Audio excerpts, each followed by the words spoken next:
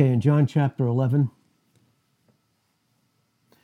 and we're in the portion here where obviously Lazarus, Martha's brother, has died.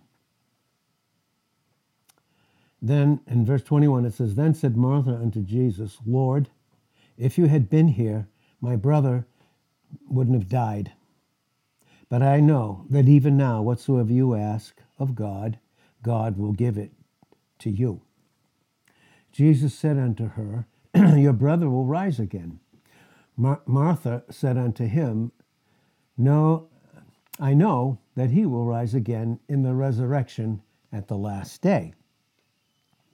Jesus said unto her, and this is what he wants us to focus on this morning, I am the great I am. When it says I am, you're going all the way back to even Exodus 3 and verse 14, when Moses asked the two questions that we always ask. The two questions that we always ask is, who am I?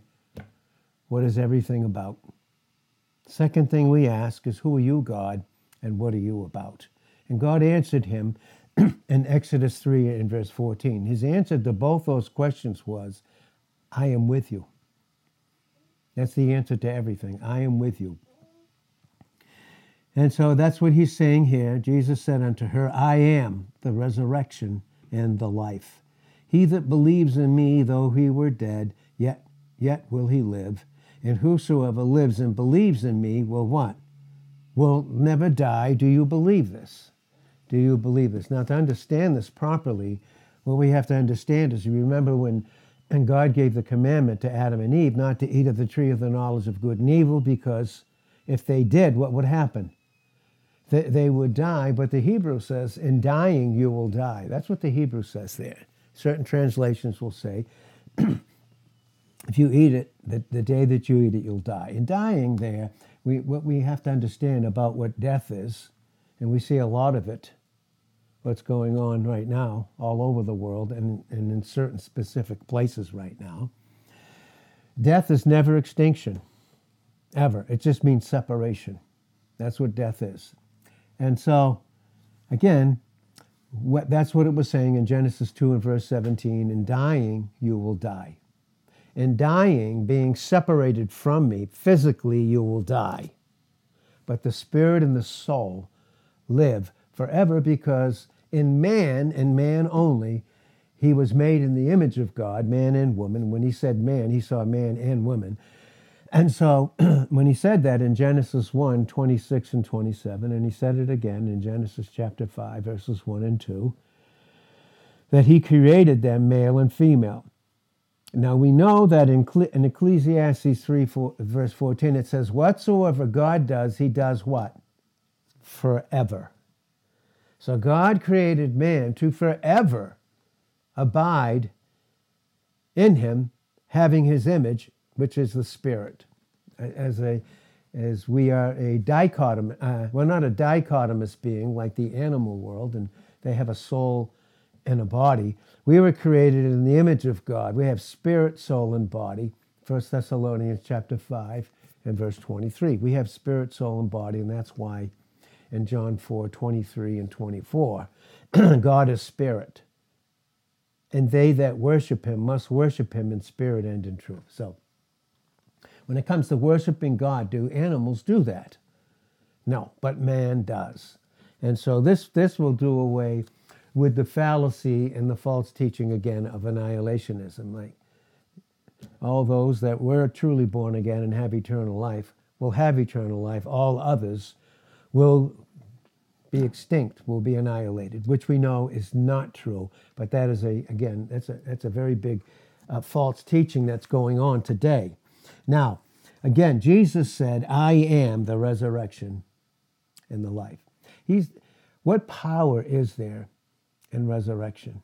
Think of the power that's involved in that. And the power that did that, the operating power, and remember, if we talk about God's nature, what is God's nature? It is the active energy of who he is. Who is he? He's love. There's amazing active energy in the love of God. There's extreme and unbelievable power. That's what we have every single time. Anytime we want, we can go to him and have that power and experience his love. And even there in 2 Timothy 1 and verse 7, God has not given us, those that are in Christ, the spirit of what? Fear, but of what? Power.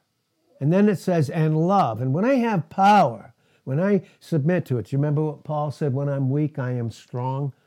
Most gladly, therefore, I glory in my infirmities because the power of Christ rests on me. The power. So we have power, and that power is in a tremendous amount of love. And when I function, when I have power, which I don't have outside of Christ, when I don't experience that love, do I have a well-disciplined mind knowing how to think about everything? And I won't. But 2 Timothy 1:7, God has not given us the spirit of fear. Remember, fear is a spirit. There's spirits, demonic spirits behind it. God has not, who is spirit, by the way, God has not given us the spirit of fear, but of what?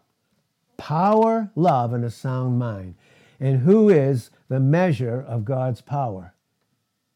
1 Corinthians 1 and verse 24, Christ, the power of God and the wisdom of God. And does he reside in us as the treasure, each one of us, in 2 Corinthians 4 and verse 7? Does he?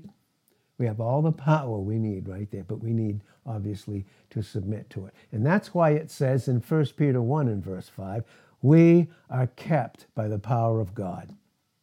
How does he keep us? By the power of God. Who's the power of God? Christ. Who rose from the dead? Who rose from the dead? Do you remember what he said, the angel said to the woman that went to the tomb and the disciples? They went there, and what were they looking for? What's that? Dead body. Yeah, a dead Christ. All their hopes and dreams were over. Just like so many think now in some war-torn countries right now. Matthew 28 and verse 1, it says that in the end of the Sabbath, as it began to dawn toward the first day of the week. You know, the scriptures are so loaded with truth. Because we know, okay, what is the first day of the week? It's Sunday. And when did Jesus rise from the dead? He was crucified on the cross on a Friday, Saturday, spent Sunday, and he rose from the dead on a Sunday. That's the beginning where we were talking about in Acts, the 2nd chapter. We gather around him, Christ. He is God's first day of the week, a brand new creation. So as it began to dawn, and so as we learn, and we've seen this, that we have a more sure word of prophecy in 2 Peter 1:19, don't we?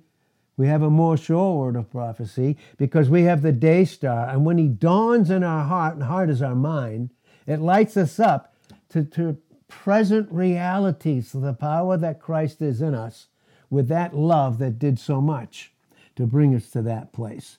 So at the end of the Sabbath, what was the Sabbath? All Judaism and everything is over. It ended at Christ's death. All legalism and all of that. So in the end of the Sabbath, as it began to dawn toward the first day of the week, came Mary Magdalene and the other Mary to see the sepulchre. Behold, there was a great earthquake, for the angel of the Lord descended from heaven and came and rolled back the stone from the door and sat upon it. And that stone weighed tons, by the way. The soldiers made sure of it, because if you study the other scriptures, they wanted to make sure that no one could roll it back, and his disciples would steal his body and say he rose from the dead. The stone was there, he rose from the dead. Because you cannot contain God's power. So, for the angel of the Lord came from heaven, descended from heaven, came and rolled back the stone from the door and sat upon it. His countenance was like lightning. Unbelievable. And his raiment white as snow. And for fear of him, the keepers did shake and became as dead men.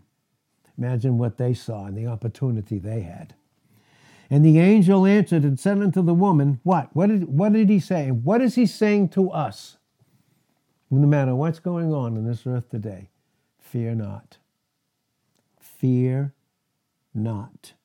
Fear not you. That's what he said. Fear not. For I know that you seek Jesus, which was, that's past tense by the way, crucified. He is not here. He no longer resides in the place of death, neither do you and I in him. He is not here, for he is risen. As he said, come, see the place where the Lord lay.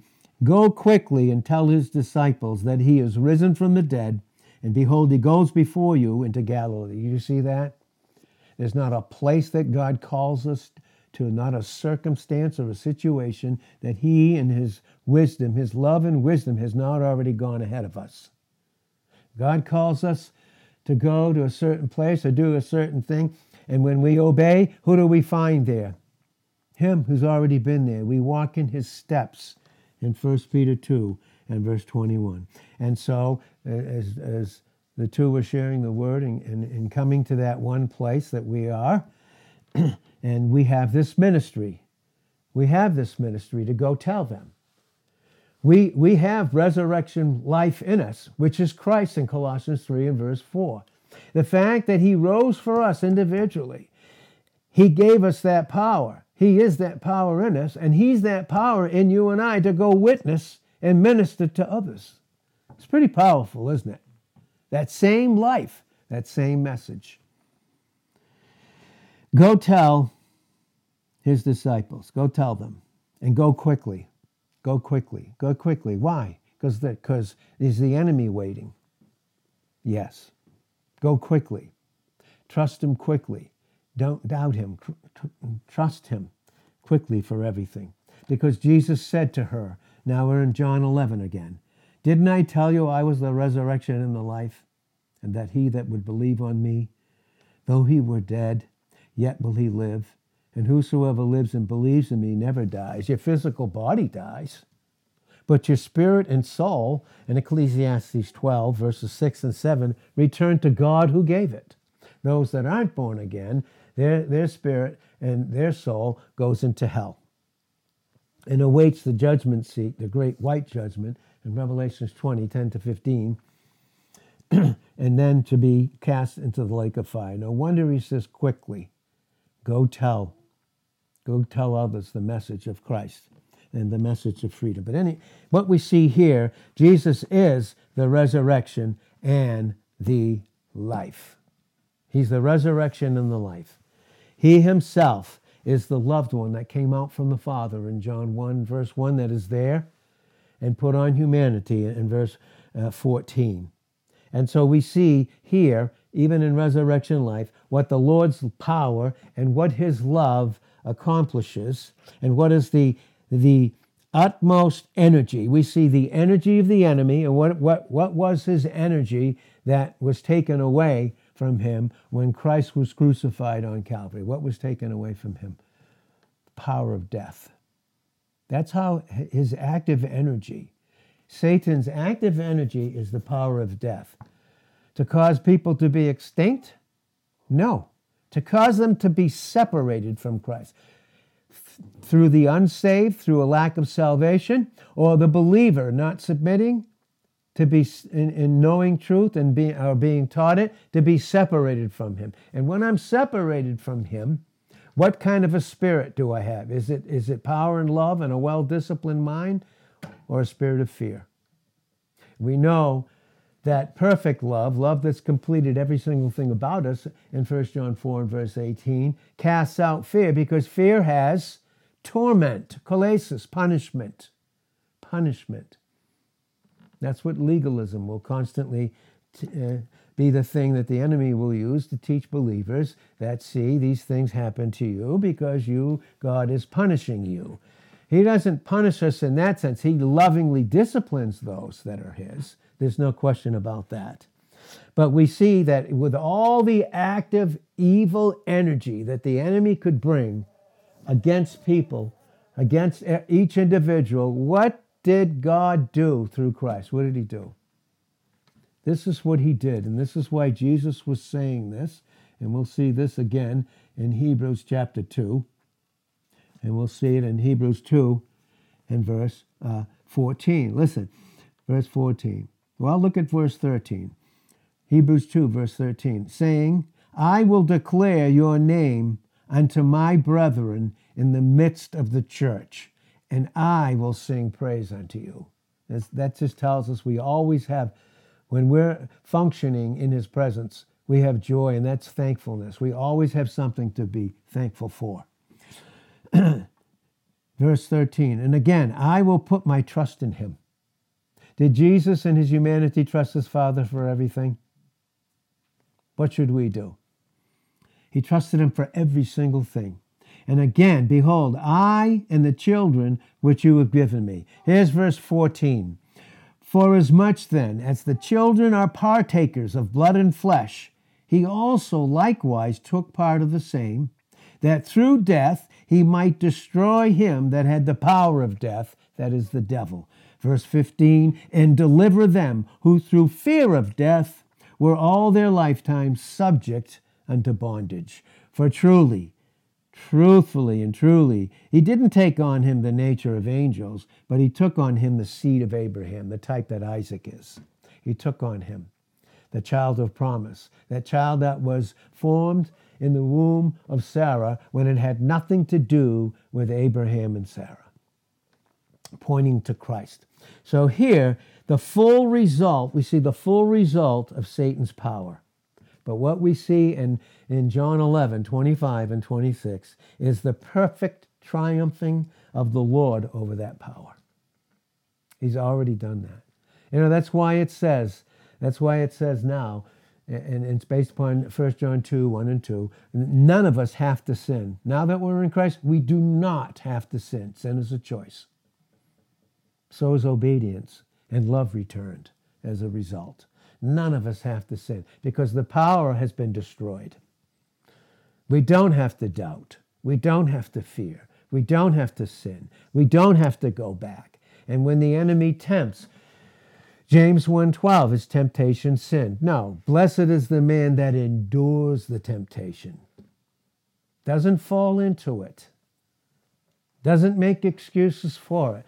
But blessed is the man that endures temptation. For when he is tried, God never tempts, for when he is tried, he will receive the crown of life, which the Lord has promised to them that he's given. So again, what is the crown of life? The crown of life is having the mind of Christ in 1 Corinthians 2 and verse 16. What did Jesus not overcome? He overcame everything. That's why it says in Romans 8 and verse 37, we are more than conquerors in him. Now, we have been delivered from the power of sin and death. There is absolutely no question based upon the scriptures.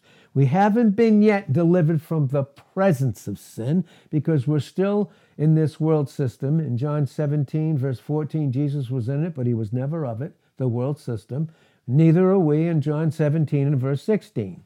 Okay, and we're in it. But he overcame it. He overcame all of it. He overcame the world system, the devil, our flesh. He overcame everything. And in him, we are what? More than conquerors. Why does it say that? Because there's nothing left to conquer. We may think, based upon the wars that are going on and everything that's happening, some will question God. Why does he allow this? And, well, who allowed it? God is bringing out tremendous truths for us, that even those, and our hearts go out, even those that enter into death, those that have Christ as his Savior. What is death? In Ecclesiastes 7:1, but a door into eternity where nothing, death, crying, pain, tears, and never touch us again in Revelations 21 and verse 4, because Jesus, who is the life that died so that we could have that life, is the door into eternity. He is the door in John 10, verses 7 and 9. He's the door. Furthermore, in Isaiah 22 and 22, he's the key that unlocks the door. He is everything. And so the full result of Satan's power was completely and utterly dealt with by Jesus Christ. We can turn to this scripture again, and I'm going to read Colossians chapter 2. Buried with him in baptism. That had to do with death. Baptism has to do with death, period. Buried with him in baptism. That brings out the truth of Romans chapter 6, 1 through 6. The moment that I received Christ, I received the fact that he not only died for me, but he died as me in my place as the sacrificial lamb. And 2 Corinthians 5 and verse 21, the sacrificial lamb in my place, and dealt with all of my sins and removed them in Psalm 103 and verse 12, as far as the east is in eternity and as far as the west is in eternity. He has removed it. So buried with him in baptism, wherein also you were risen. That's Christ, our life. Resurrection life, Romans chapter 8, verse 11, Acts chapter 17 and verse 31. The resurrection is teaching us two things. One, we never come into judgment because Christ took it for us, and he's dealt with everything. Two, a judgment is coming on this earth. There's no question about it. Listen, friends, that's what we see that's going on right now. That is how to interpret it in your mind properly. The lie that began in heaven and entered into humanity in Genesis, the 3rd chapter, is now that full lie is having its work to the very end, soon to be ended. It's already ended for us. Soon it will be on the earth also during millennial reign and ultimately through all eternity by the time we get to Revelations chapters 20, 21 and 22. But here we see that we're buried with him in baptism in Colossians 2 and verse 12. Wherefore also you are risen with him through the faith, dependence of the operation of God, something that only he could do and did, who has what? Raised him from the dead. And when he rose him from the dead, did he raise us with him that receive him? Is he seated next to the Father above everything? Is that our position in the heavens? In the heavenlies, in the epistle of Ephesians, and absolutely there's no question about that. You being dead in your sins, separated, that's what sin does. The wages of sin in Romans 3, verse 23 is death, but the gift, that's Romans 6:23, the wages of sin is death, but the gift of God is eternal life through Jesus Christ. And Romans 3, verse 23, all have sinned and fallen short of the glory of God. But what we see here is you, each one of us now that are in Christ, being dead in your sins at one time in the past, and the uncircumcision of your flesh, your body, has he quickened, enlivened together with him, having forgiven you all trespasses. The proof that all of our sins are dealt with, and we have an eternal destiny with him forever, is the resurrection. God forbid if there wasn't a resurrection. You read that in 1 Corinthians 15. Look at 18, 19, 20, and down through. But what we see there is the fact that Jesus rose from the dead. And we are positioned in him right now. That is our position, without any question about it. All our sins have been forgiven, all of them, and dealt with and put away forever, forever. And God always, from that point on, he never removes his eye from the righteous. In Job 36 and verse 7, Christ, in 1 Corinthians 1:30, being our very righteousness, he never removes his eye, never changes his mind, in Malachi 3:6 and in Numbers 23 and verse 19. So what did he do? He forgave you personally, all of us, all those trespasses and sins, blotting out the handwriting of ordinances that was against us, which was contrary to us, took it out of the way, nailing it to his cross. Look what it says in verse 15. And having spoiled principalities. For us, is that something he's going to do or he's already done? It's already done. It's already done. Spoil principalities and powers, all those Satan and all his demonic host. He made a show of them openly, triumphing over them in himself. Some translations say in it, it's in himself. He overcame it all. Are we more than overcomers? We more than conquerors? We are. That's a reality. And that's what Jesus was teaching Mary. Right there, taking the time to teach her. Isn't that interesting? One person. Through one person he taught, do we all benefit by it? We all get the benefit of it. So the full result of Satan's power was met, which was his power. What was the result of his power but death, separation from God? And how did he do that? He did it by bringing in sin in Genesis 3, 1-6. Then it was passed on. The sin nature was passed on through the 23 reproductive chromosome genes of the male sperm. The sin nature was passed on in Romans 5:12 through 19. It was passed on. But Jesus, he was born of what? Of the Holy Spirit. He was born in his humanity. And that's why when we receive him as our Savior, we no longer have anything to do with the flesh. The flesh is in us and it likes to manifest itself through sin. But even though the flesh is still in us and God uses it to keep us humble, he doesn't give us grace to sin in Romans 6:1-15 ever, like some would think, which is not. But he will use us choosing the wrong way in sin to humble us, no question about that. But he never gives us grace to sin. He doesn't. But by grace, through the love and power of God, by unconditional love and grace, he did deal with death and sin and every single thing about it. Satan, we see here, the reason he brought in sin and deceit was, what did Jesus call him? When he referred to him, when he was speaking to the Pharisees, the religious crowd of the day. And what did he say? Like some will say, that we are all children of God. It doesn't say that in the Bible. We're all children of God by faith in Christ Jesus in Galatians 3 and verse 26. But in John 8 and verse 44, Jesus looked right at those religious crowd, those Pharisees, and look what he said. You are of your father the devil, and the lusts of your father you will do. Why? What was behind getting us to sin? Getting anyone to sin and be separated. Why? Why? Because what? He was a murderer from the beginning. He was a murderer from the beginning. Where? In eternity, in Ezekiel 28 and verse 15, brought out the thoughts that he thought before he performed them in Isaiah 14, 9-17. But here we see this, crystal clear, that the lust of your father you will do. He was a murderer from the beginning. And he abode not in the truth. What happens when we don't abide in the truth that we know to be true, or we haven't been taught? What do we abide in? Death. And what is he doing when we sin and live in death? He's trying to what? Murder us. Get us separated.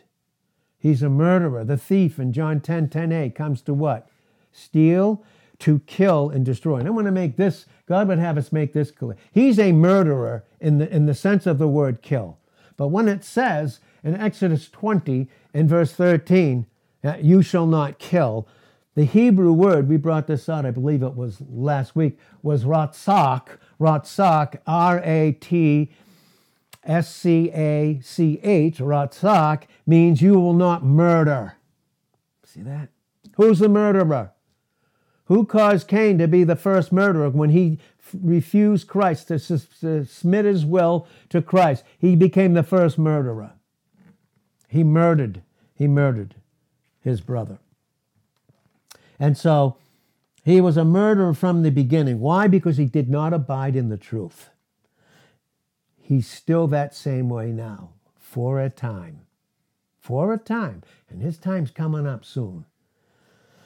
But right now, you know this, in Revelation 12:9, he's called that old serpent, the devil, right? He what? He deceives the whole massive humanity that doesn't function, hasn't been born again, or Christians that don't function in the truth of who they are in Christ, with Christ in them, or have never been taught that, he can deceive them. And then when we function in Christ and learn the facts about how Christ, through his death and his resurrection, and us receiving him, has made us so one with him, based upon John 17:11, 21 and 22, and brought out in proper place. Someone talked about place this morning, and that is in Ephesians 4 through 6.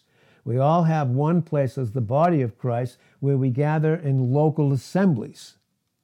And we see that very, very clear in the scriptures.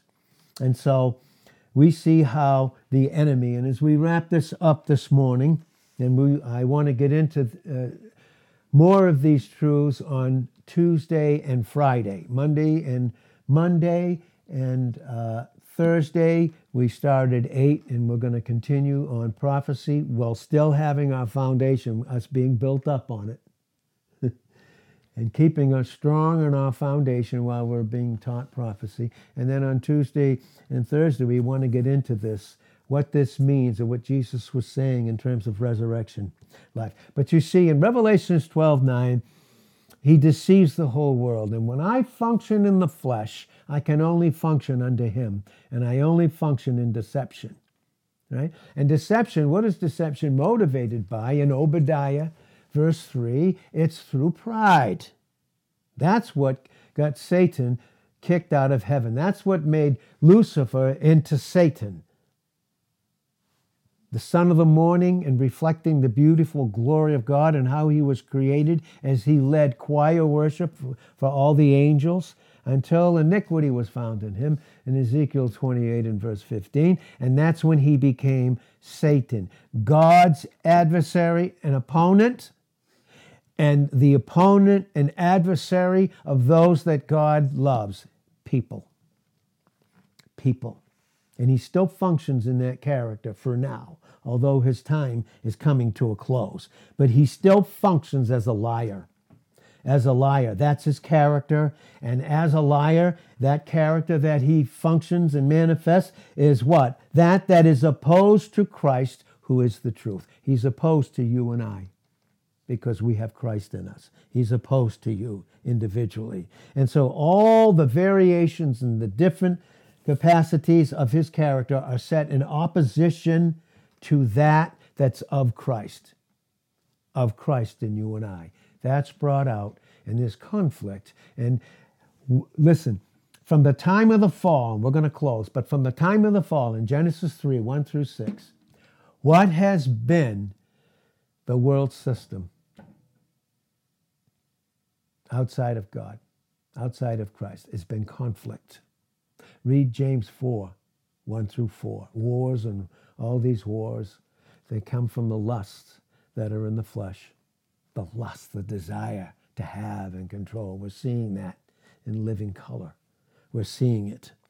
And so what we see here again, and very, very clearly, is we are saved or unsaved, okay? At one point, we weren't saved. We were born into the world system. What was it? How long have wars been going on? When did they start? They started in individuals internally, and now manifested outwardly. Wars. And now that we are born again, the height of our battle is even more increased because of the height of our position in Christ. We wrestle not against blood and flesh. In Ephesians 6:12, we don't. The weapons of our warfare in 2 Corinthians 10:4 are not carnal, but they're mighty through God to the pulling down of strongholds, casting down false reasonings based upon lies that bring in death and sin, to murder the capacity that we have in Christ through a lack of submitting our will and coming and being taught as much as we can. And so we see that as we close this up this morning, that everything, he's the destroyer. Satan is a destroyer. He seeks to kill, steal, and what? Destroy in John 10:10. But in B, Christ came that we might have what? Life, and life what? More abundantly. our cup in Psalm 23, verse 5, our capacity to overflow with this power and love and right thinking through right preaching and teaching. And so we see this, and we're going to see this on Tuesday, and we're going to close now, but we're going to see the beauty of the subtlety versus simplicity and sufficiency. We're going to see the difference in that, and we're going to see it very clearly, and we're going to know that when the enemy can't deceive us, when he can't deceive us any longer, when we function in Christ, what will he do? He will, in Revelations 12:10, accuse us because he hates Christ in us. He's an accuser of the brethren because we've been made one in Christ. Christ made himself one with us. Satan's creator, Christ in his pre-incarnate state, put on humanity to be one with us and deliver us from him. How do you think he feels about that? And who cares? Greater is he that's in us. And 1 John 4:4, than he that's in the world. And this is the victory that's overcome, already, past tense, overcome the whole world system in 1 John 5 and verse 4, even our faith. So even when we are learning prophecy, let's build ourselves up on our most holy faith, keeping ourselves in the love of God. Amen? So, Father, thank you. I look forward to tomorrow with prophecy. Tuesday to know more about resurrection life, the life that Christ is. He is the resurrection and the life in us. The proof that he's overcome everything in us. Oh, Lord, thank you so much. And we do pray, and I do pray again. And right now specifically, for those that are in Ukraine and in Russia, those that are in the Baltic states, Poland, Hungary, Romania, all these different places, even at Belarus. Father, you're having your way. That isn't the proof that you don't know and that you're not in control. That is the lie having its full effect. But you are using that as a great opportunities for multitudes. And they needed to be, obviously, in your perfect love and plan, knew that they needed to be shaken so that they would turn to you and not just have their time on earth dealt with, but their eternity. And so much for us. You use it to wake us up also. And you have, and we're thankful. You're in control while we still weep with them, pray for them. But we have a great expectation of our great God and Savior soon appearing to end it all. In Titus 2 and verse 13, we look for him. And we don't have to look further than in ourselves because he's there, but we look to go meet him in the clouds of the air, in the rapture or before that. But then we come back with him. Oh, and what a beauty we have. What a beautiful life we had. We come back in Jude 10:11. 10,000s and thousands of his saints come back. We come back with him in Revelations, the 19th chapter.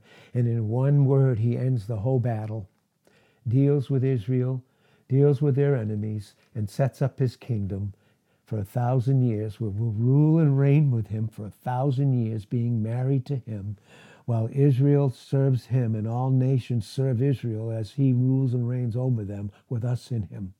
And then we enter into that, in Revelations 21, we see the New Jerusalem coming down to the earth, and that's the beautiful picture of Revelations 22. We go into the eternity of the eternities, where we'll share with him Revelations 2 and 17, the hidden manna in the dark times of our life. And Isaiah 45 and verse 3, I'll give you the treasures that you can only find in darkness, in hidden riches in secret places, because there I showed you that I was your Lord. And Father, we thank you that we'll have sup with you for all eternity. In Revelations 22, we will sup with you individually and corporately together. Multitudes. Oh my God, what we have to look forward to.